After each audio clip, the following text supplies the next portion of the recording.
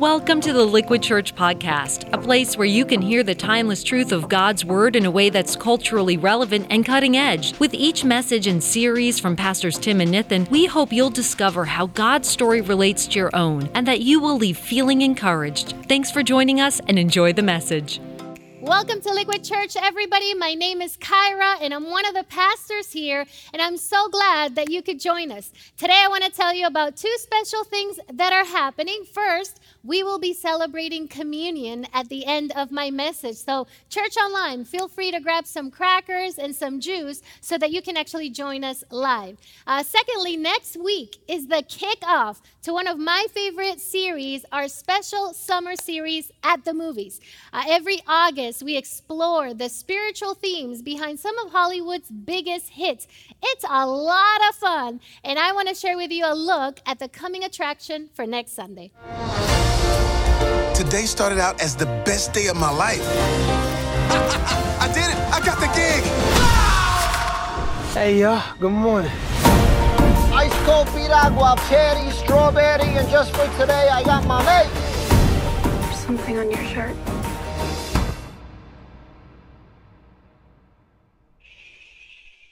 It's time to make some noise. We had to assert our dignity in small ways. Little details that tell the world we are not invisible. This is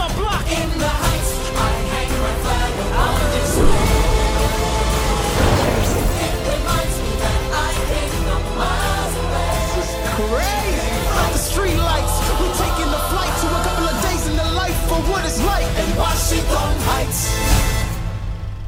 Ooh, church, that is going to be a lot of fun. Anybody here seen In the Heights, one of my favorite movies? And so this August, we'll be exploring the spiritual themes behind movies like In the Heights, A Quiet Place, the Pixar movie Soul, and the Apple Plus comedy Ted Lasso. It's going to be so much fun. We're going to have popcorn in church next week, and we hope that you will invite a friend and join us. But today I'm actually excited because I'm sharing the conclusion to our brain-bending series, Mastermind, Change Your Thinking, Change Your Life. And for the last 3 weeks, we have been talking about the power of the brain and how to rid ourselves of toxic thoughts through the power of God's Word. And to do that, we've been memorizing Scripture. Have you been keeping up with it? Because I've actually loved watching you guys practice your verses. You're showing a little ink on social. Many of you have been sharing with me how this series has been resonating. And we've been basing the series on the book,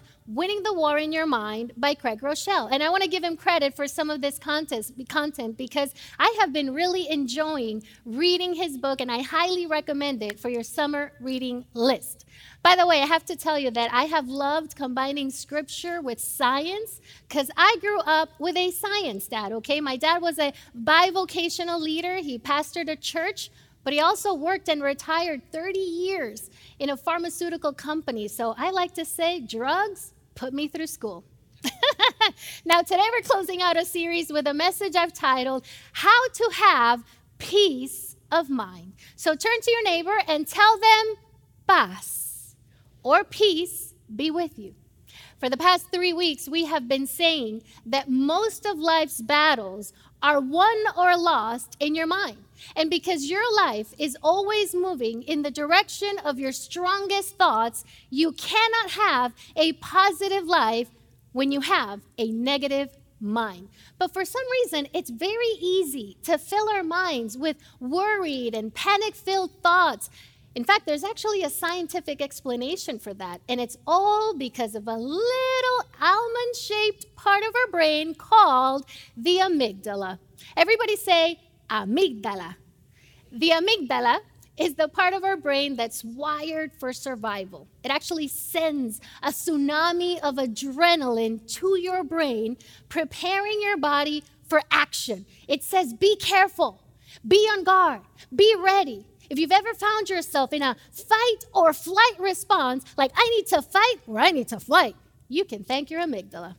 For example, let's say that you're trimming some bushes in the yard and out comes some yellow jackets. Your amygdala will say, be careful, run for your life, and scream like no one's watching.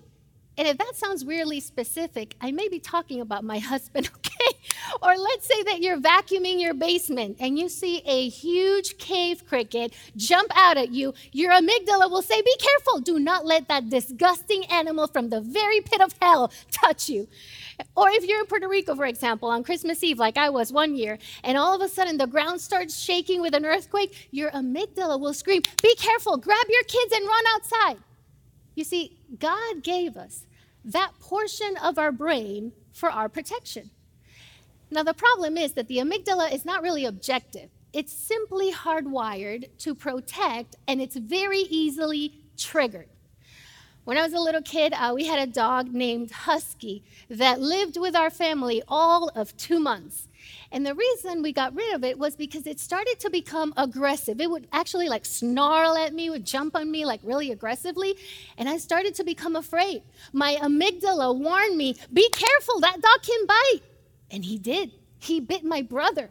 So to this day, every time I see a dog, there's something in me that's triggered and I become afraid because of the amygdala that God gave me that's hardwired to protect. I'm sorry to disappoint you, church, but I confess I don't particularly like dogs. And by the way, Liquid pastors love to bring their dogs to work, and every time I see one, I wonder how in the world did I end up at a workplace with more dogs than humans, okay? But because our amygdala isn't objective, it actually needs a little help from something God gave us that's called the prefrontal cortex. Everybody say cortex. This is the logical part of our brain. It thinks logically. For example, if you hear a loud noise, your amygdala will scream, oh my gosh, there's burglars, get out of the house. But your prefrontal cortex will say, relax, it's probably just an animal. So I want you to think of your amygdala as your highly caffeinated, always on edge, high blood pressure cousin, whereas your prefrontal cortex, on the other hand, is your level-headed, thoughtful, realistic, and even-tempered uncle with a law degree. And you know what I realized writing this message? That when it comes to my relationship with my husband, I'm the amygdala and he's the prefrontal cortex. You know what I'm saying? One is all panic, the other one is all logic. The problem is that your amygdala will always respond according to its programming. So someone with my experience will actually see a dog and be filled with fear, thinking dogs are scary.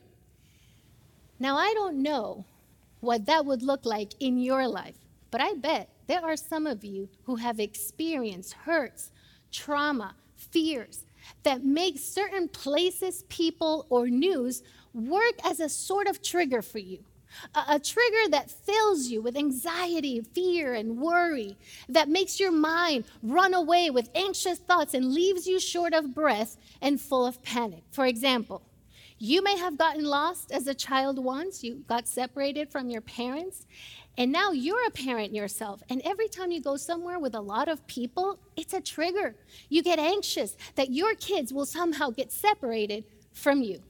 And into this anxious space, the Apostle Paul, our resident mastermind, has some powerful advice. In fact, I was surprised to learn that in 2019, year of plague and pandemic, the most shared, highlighted, and bookmarked verse of the year was Paul's advice in Philippians 4:6. Now, this is our final memory verse of the series. And so today, I want to invite you to say it with me together. Here we go, church.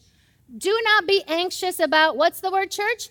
Anything, but in every situation, by prayer and petition, with thanksgiving, present your requests to God. And the peace of God, which transcends all understanding, will guard your hearts and your minds in Christ Jesus. Now, when Paul says do not be anxious, how do we actually define what anxiety is? Well, I want to tell you the root word of anxiety is angst, okay? Which is a sense of unease. It's actually discomfort, it's worry, it's agita, it's a free-floating sense of dread that dominates our thoughts. With anxiety, you don't sleep well, you don't laugh as much. Instead, you worry all the time that bad things are going to happen in the future. Because anxiety is a meteor shower of what ifs. What if I don't close the deal? If I don't close the deal, will I get my bonus? What if I don't get my bonus? What if I don't get my bonus, what if we can't afford braces for the kids? What if the kids have crooked teeth? Oh my gosh, what if crooked teeth keeps them from finding a spouse? What if they end up homeless and hungry holding a cardboard sign that says, my parents couldn't afford braces for me? I mean, you may laugh, but anxiety is no laughing matter. Anxiety is a chronic worry splinter. In fact, let me ask you a question. How many of you have someone in your family who struggles with anxiety? It's not surprising because we live in an age of anxiety. In fact, during COVID-19, anxiety was called the pandemic within the pandemic. And according to the American Psychiatric Association, 62% of Americans reported feeling anxious last year. During the first 2 months of the pandemic alone, March and April, there were 3.2 million searches on the effects of a panic attack. And anxiety has been increasing among young people. This is the most alarming statistics of them all. 42% of people between the ages of 18 and 29 are anxious. Church, that's crazy. We're currently celebrating the Olympic Games. Have you guys been enjoying watching that? I know I have. And I have to tell you, if worry was an Olympic event, America would have another gold medal. And so Paul's advice to live a worry and anxiety-free life actually feels more relevant than ever before. And when he says, don't be anxious about anything, you know what's included in that? Everything. Your finances, your job, your kids, your health, your school tests, your college tuition, your interviews, your SATs, your relationships, all of these things matter to God. In other words, if it's on your mind, then it's on God's heart. And Paul says that when you pray about everything that worries you, the peace of God will guard your mind. Look at verse 7. And the peace of God, which transcends all understanding, will guard your hearts and your mind in Christ Jesus. The fact that Paul was able to write these words is remarkable. Because if you remember, Paul wrote these words while he was languishing in a Roman prison of all places. And I don't know about you, but when someone says, don't worry about anything, they're actually usually, sipping iced tea by the pool, very relaxed. But Paul was suffering in prison. Most likely, he was wrestling with anxious thoughts about the fact that his life was in serious jeopardy. I mean, he didn't know if he could be condemned to die or if he was going to receive a stay of execution. Paul was beset by troubles. But instead of denying his sorrow, he found reasons to be joyful. And out of this mindset, he gives us the recipe to have peace of mind, a recipe that has been downloaded more than 500 million times today. And it says, do not be, what's the word, church? Anxious about anything, but in every situation, by prayer and petition, with thanksgiving, present your requests to God. And the peace of God, which transcends all understanding, will guard your hearts and your minds in Christ Jesus. Church, this is our last memory verse of the series, and it will be your last scripture tattoo, okay? So next week, if you come to church with all 4 verses memorized and you recite them word for word, we're going to give you free ice cream after the last service at each of your locations, okay? But you got to say all the words, okay? No mumbling. No hiding behind your kids, because if you want ice cream, you got to work for it and have all 4 verses committed to memory. So let's get in a little practice now, okay? Let's put our scripture tattoo is up here on the screen. So if you're new, it actually shows the first letter of each word in the verse, and I want to invite you to say it together with me, church, okay? Here we go. Do not be anxious about anything, but in every situation, by prayer and petition, with thanksgiving, present your requests to God. And the peace of God, which transcends all understanding, will guard your hearts and your minds in Christ Jesus. Now, here's why this verse is so crucial. If being anxious is the problem that we want to solve, then prayer is the strategy by which we receive the solution, God's peace. Anxiety, prayer, peace are links to the same chain. Now, I want to pause for a very important disclaimer, because I don't want to give the impression that anxiety can be waved away with a simple memory verse. In fact, for some of you, specifically those of you dealing with anxiety disorder, God's healing may include the help of medication or therapy, and that's totally fine. If you take medication or you go to therapy, I don't want you to think for a minute that you're somehow a second-class Christian or that you're weak in some way, okay? Doctors, medicine, counselors, all of them are gifts from God that He can use in the healing process. So when I talk about anxiety, I'm not referring to medical anxiety where there's a chemical imbalance or a mental illness. I'm mainly talking about situational anxiety. Okay, certain situations that cause irrational worry, fear, or panic. And in 2 Timothy chapter 1, Paul actually writes, "For God has not given us a spirit of fear and timidity, but of power, love, and sound mind." Because the spirit of fear is what causes anxious thoughts. And because our thoughts can change our brain chemistry, if we accept fearful thoughts, our brain chemistry is going to produce anxiety. And what Paul is saying here is that when those thoughts of excessive worry create some anxious feelings, the best way that we can fight back is by praying. Here's the problem. For many Christians, we tend to underestimate or undervalue the power of prayer. In fact, one of my favorite Sunday school teachers would always ask me, Kyra, have you prayed about it as much as you've talked about it? Because sadly, for a lot of Christians, prayer is actually their last course of action. I've actually heard some Christians say, well, nothing else to do but pray. As if that's a bad thing. In fact, I always picture God always looking down at us and saying, and you think that's nothing? The God who can move mountains, the God who can raise the dead, the God who can heal the sick and part the Red Sea and return sight to the blind, it's not nothing, it's everything. Prayer is powerful, and as Christians, prayer should never be our last line of defense. It should always be our first line of offense. In fact, Hebrews says, let us come boldly to the throne of our gracious God. There we will receive His mercy, and He will help us when we need it most.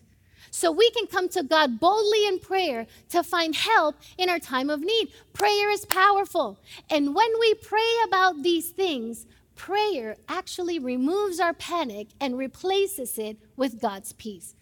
Now, how does that happen? Well, the answer is found in both science and scripture. You see, not only does prayer move the heart of God, but prayer actually changes the chemistry in your brain. I want you to think of prayer like a sort of physical workout for the brain that changes its chemistry. You know, as I've been reading Pastor Craig's book and I've been writing this message, I've actually been reading a little bit about a field called neurotheology. Neurotheology is the study of the mind and of God, a sort of spiritual neuroscience that studies the relationship between the brain and a belief in God. And the research actually confirms prayer changes your brain. In fact, Dr. Caroline Leaf, a neuroscientist and the author of the book Switch on Your Brain, which I highly recommend, writes the following. It has been found that 12 minutes of daily prayer over an 8-week period can change the brain to such an extent that it can be measured on a brain scan. This type of prayer increases activity in brain areas associated with social interaction, compassion, and sensitivity to others. It also increases frontal lobe activity as focus and intentionality increase. What does it mean? That not only does prayer move the heart of God, prayer changes the chemistry in your brain. And when negative, toxic, panic-filled, and worrying thoughts harm your brain, prayer actually heals, transforms, and renews your mind. The problem is, even though we know this at an intellectual level at least, we still worry. Why? Why do our minds fill with anxious thoughts?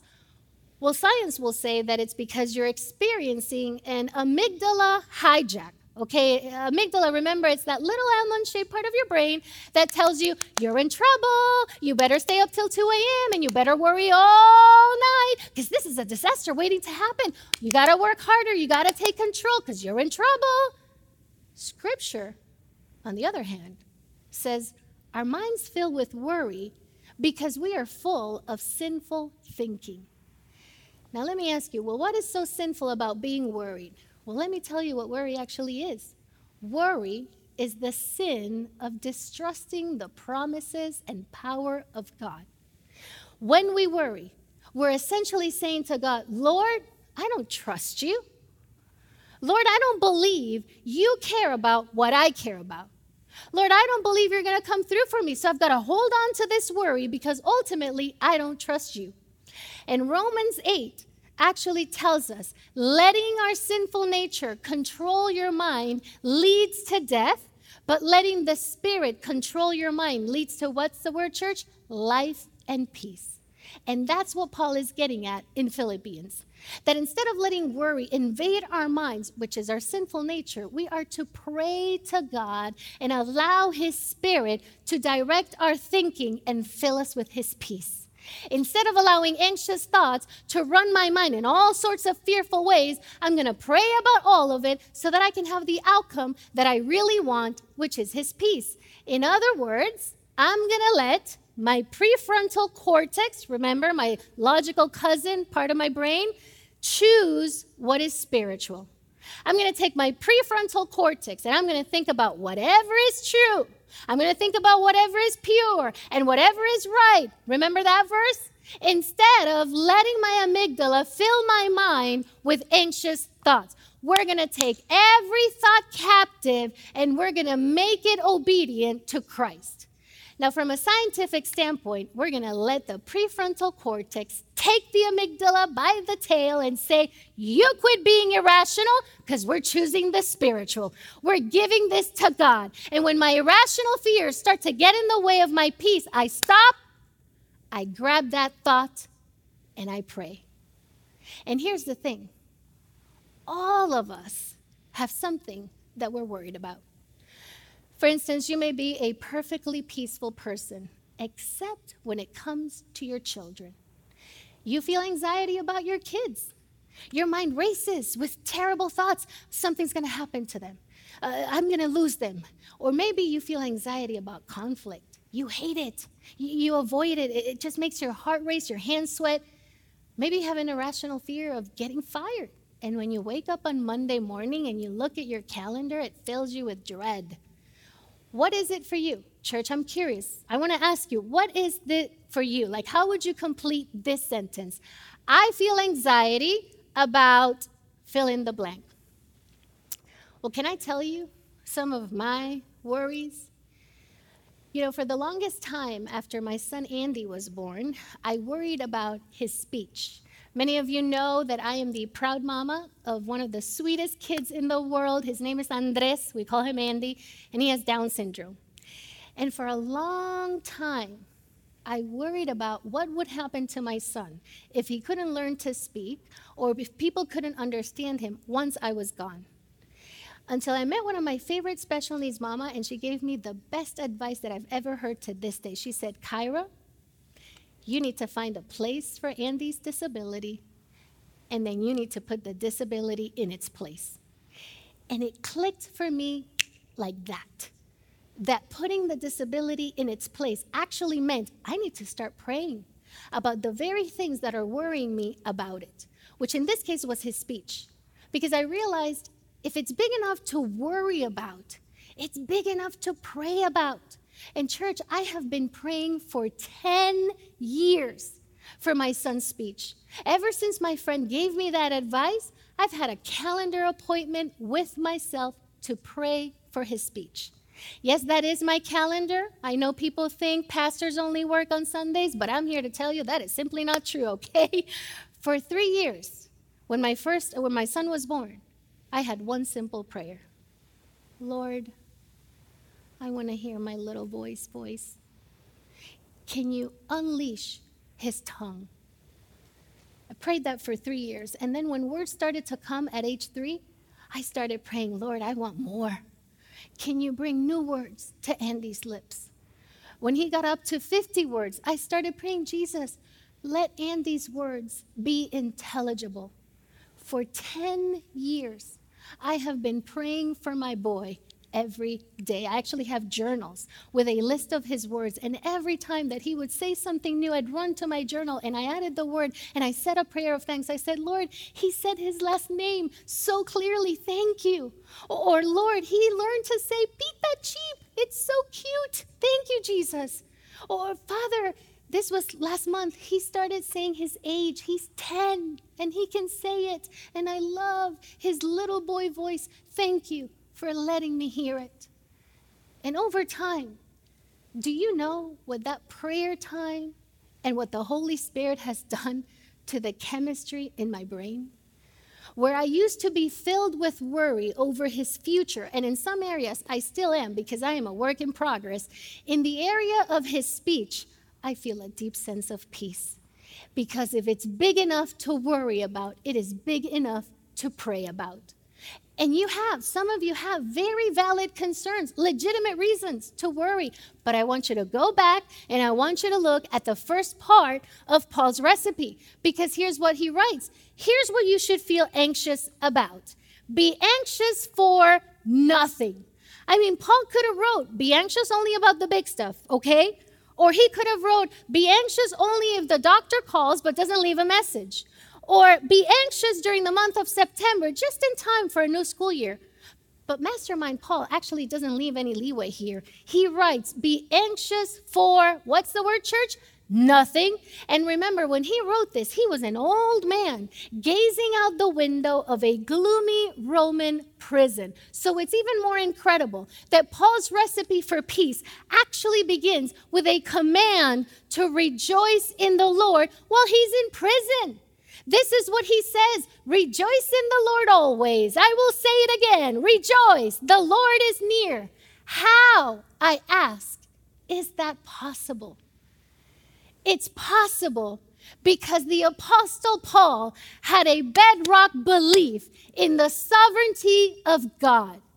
Sovereignty is the biblical term that is used to describe how God is in complete control of the universe, including your life. If you look in the middle of the word, you actually see the word reign.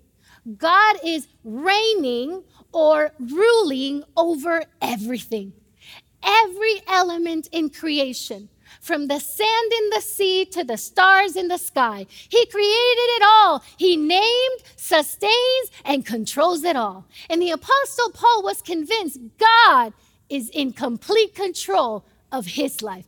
Can you actually say that, church? Can you say God is in complete control, even when life feels out of control? Your Father is in control. Your life is in his hands, and everything is going according to his perfect plan. In fact, in chapter 1, Paul actually shines a spotlight on God's sovereignty. Here's what he says. Being confident of this, that he who began a good work in you will carry it to completion until the day of Christ Jesus. What does it mean, church? It means you're not a victim of chance. You're not a victim of random circumstances. God has begun a good work in you because you're a child of God. You're a beneficiary of a perfect plan by a loving Father. It's the sovereignty of God that has actually sustained my prayers for 10 years for my son, Andy. Because I know that his life is in my Father's hands. But this is the key, guys. Trusting in God's sovereignty actually means that you have to release your desire for control. Because at its core, anxiety actually comes from a perceived loss of control. When you're in control, or a sense of control, it creates a false sense of security. But when you're uncertain about the outcome, you feel restless. You start to get worried and you start to feel anxious. In other words, anxiety increases as control decreases. And that's why most stressed out people are control freaks, okay? Anybody here have a control freak in your family or work? Don't point to them, but think about them. The more that they try to control the world, the more stress that they cause. So what do? What are we to do? Do we try harder to control everything? Never board a plane without a parachute, maybe? I don't know, wrap our kids during the pandemic in bubble wrap? Maybe that actually is a good idea. I don't know. When they leave the house, never give your heart away to anyone for fear of having it broken. And church, I get it. We all do this. Every single one of us has a box full of worries, a box full of things that concern us and worries us. And the thing that you have to understand is you're not alone, okay? That is actually the good news. God is with us. And so when you're worried about something, what you do is you take your worry, you take your anxious thought, and you say, I'm going to make this thought captive, and I'm going to give it to God. And now I'm going to step away, and I'm going to wait. 1, 2, 3. Lord, you there? 4, 5. God, because if you are, I really need you to take care of this now. 6, 7. Lord, if you actually cared about what I cared about, you'd be moving right about now. 7, 8. Lord, maybe en español. Jesús, ¿estás ahí? 9, 10, and nothing happens. And so you start to freak out, and you take it back from God, and you say, Lord, I'm sorry. I gave you a chance, but you didn't show up, so I got to take back this worry because I got to take control. But then you come to church, and you hear a sermon, and you feel convicted, and you say, no, what am I doing? Lord, I trust you. I trust you with every part of my life, so I'm going to give you my worries again. I'm going to give you that anxious thought, and now I'm going to step away for real. Okay, I'm going to wait. Okay, I'm waiting again. 1, Lord, you're going to show me who's in control, right? 2, 3, Father, I'm here, I'm waiting. 4, 5, God, I don't see you moving. If you really cared about what I cared about, you'd show up about now. 6, 7, and eventually, the very thing that you just gave to God, you take again. Why do we do this? Why can't we release control and trust that God has it? Why do we take the very thing that you gave to God and take it back to us? You say, God, I don't really trust you with that. I don't see what I want to see, so I'm taking it back. Why do we do this, church? Because we think God is too small and your worries feel too big. But I'm here to tell somebody today that our God is bigger than your worries, okay? God is bigger because he is a sovereign God who reigns over your life and over your worries. And once you understand that true peace doesn't come from the absence of problems, but from the presence of Christ, you can look at whatever situation that's causing you to worry, and you can breathe a sigh of relief. God, you are in complete control. And so you take whatever worry is dominating your thoughts, and you say, by prayer and petition, with thanksgiving, I'm going to present my requests to God. Or like Peter says, I'm going to cast all of my anxiety on him because he cares for you. And if you do this, church, I promise you that the peace of God that transcends all understanding will guard your hearts and mine. Now, I know that some of you here today are going through circumstances that are extremely bad. You're going through a divorce. Maybe you're going through a trial separation. Perhaps you suffered some abuse or some other trauma. You've been unemployed.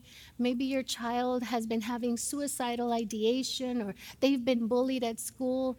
Can I tell you, with all of the love that I have for you as a pastor, I want to tell you today, your circumstances may be bad, but your God is still good. Your God is still near to you. His promises are still true. His love for you is unconditional. His grace is still amazing, and his timing is still perfect.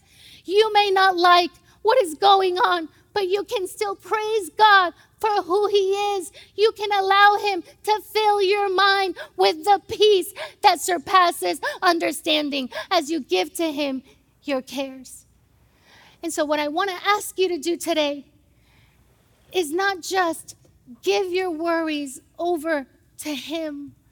I want you to give all of your life over to him so that you're hidden in God in Christ Jesus, because your whole life is in his hands. You trust in God's sovereignty. When you feel anxious, you stabilize your soul with God's sovereignty because he controls every detail of the universe, including your life, your health, your family, your job, your kids, your parents. And so what I want to do today is I actually want to give you 3 very practical steps that you can put this into practice.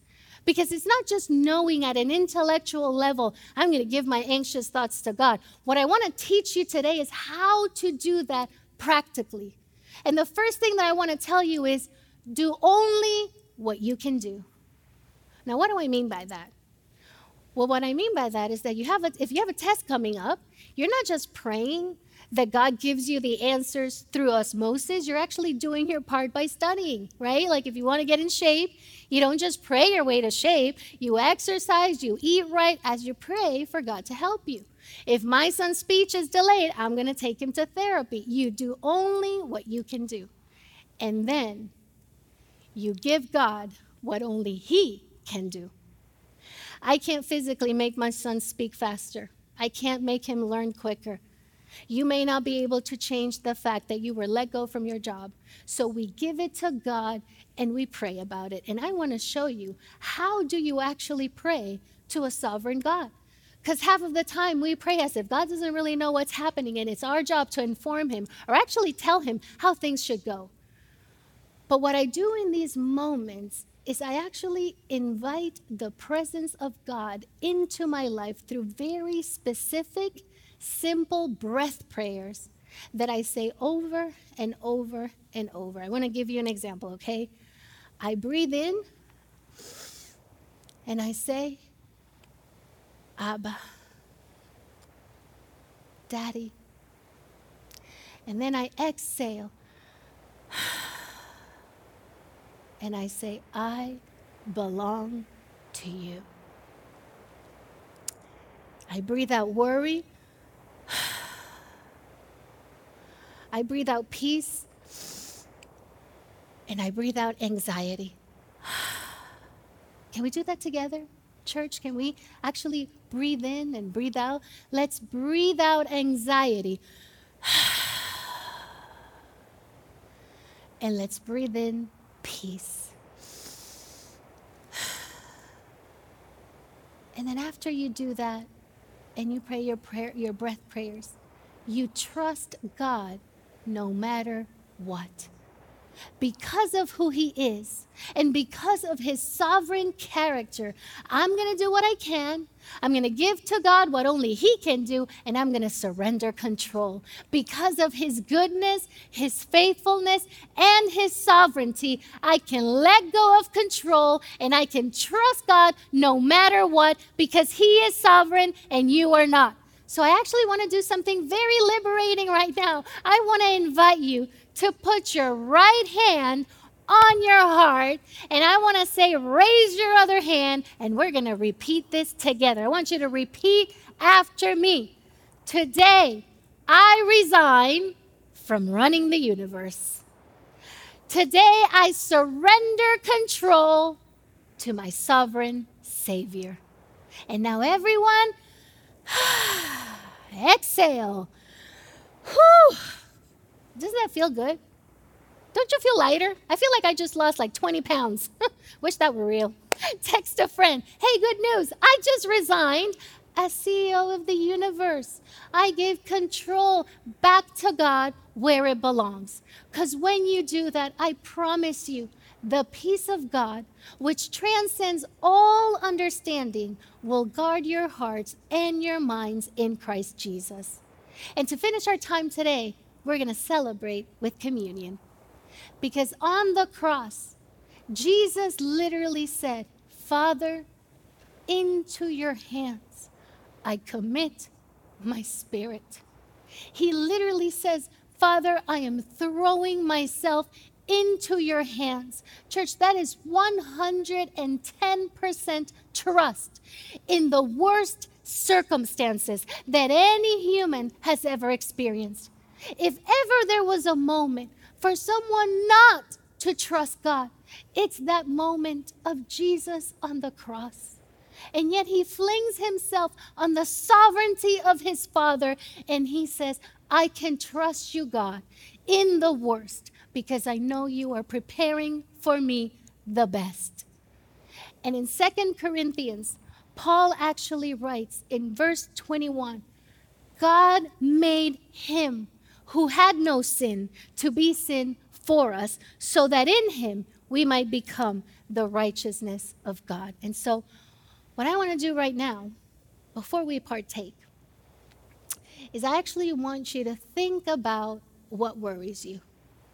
And I want you to tell the Lord, God, I'm going to release control. You already surrendered control of the universe, so now confess it to God and tell him, Lord, I'm going to give this worry, this care, this concern, this thing that I'm obsessively thinking about that keeps me up at night, I'm going to give it to you. And I'm going to trust in your sovereignty, because my God box is bigger than my worry box. So I want to invite you to take a moment right now of silent prayer. This is a moment between you and the Lord.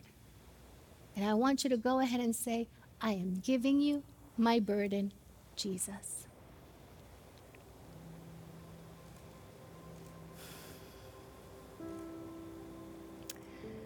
God, I know right now there are so many people in our church that are overwhelmed with anxious, runaway, negative thoughts.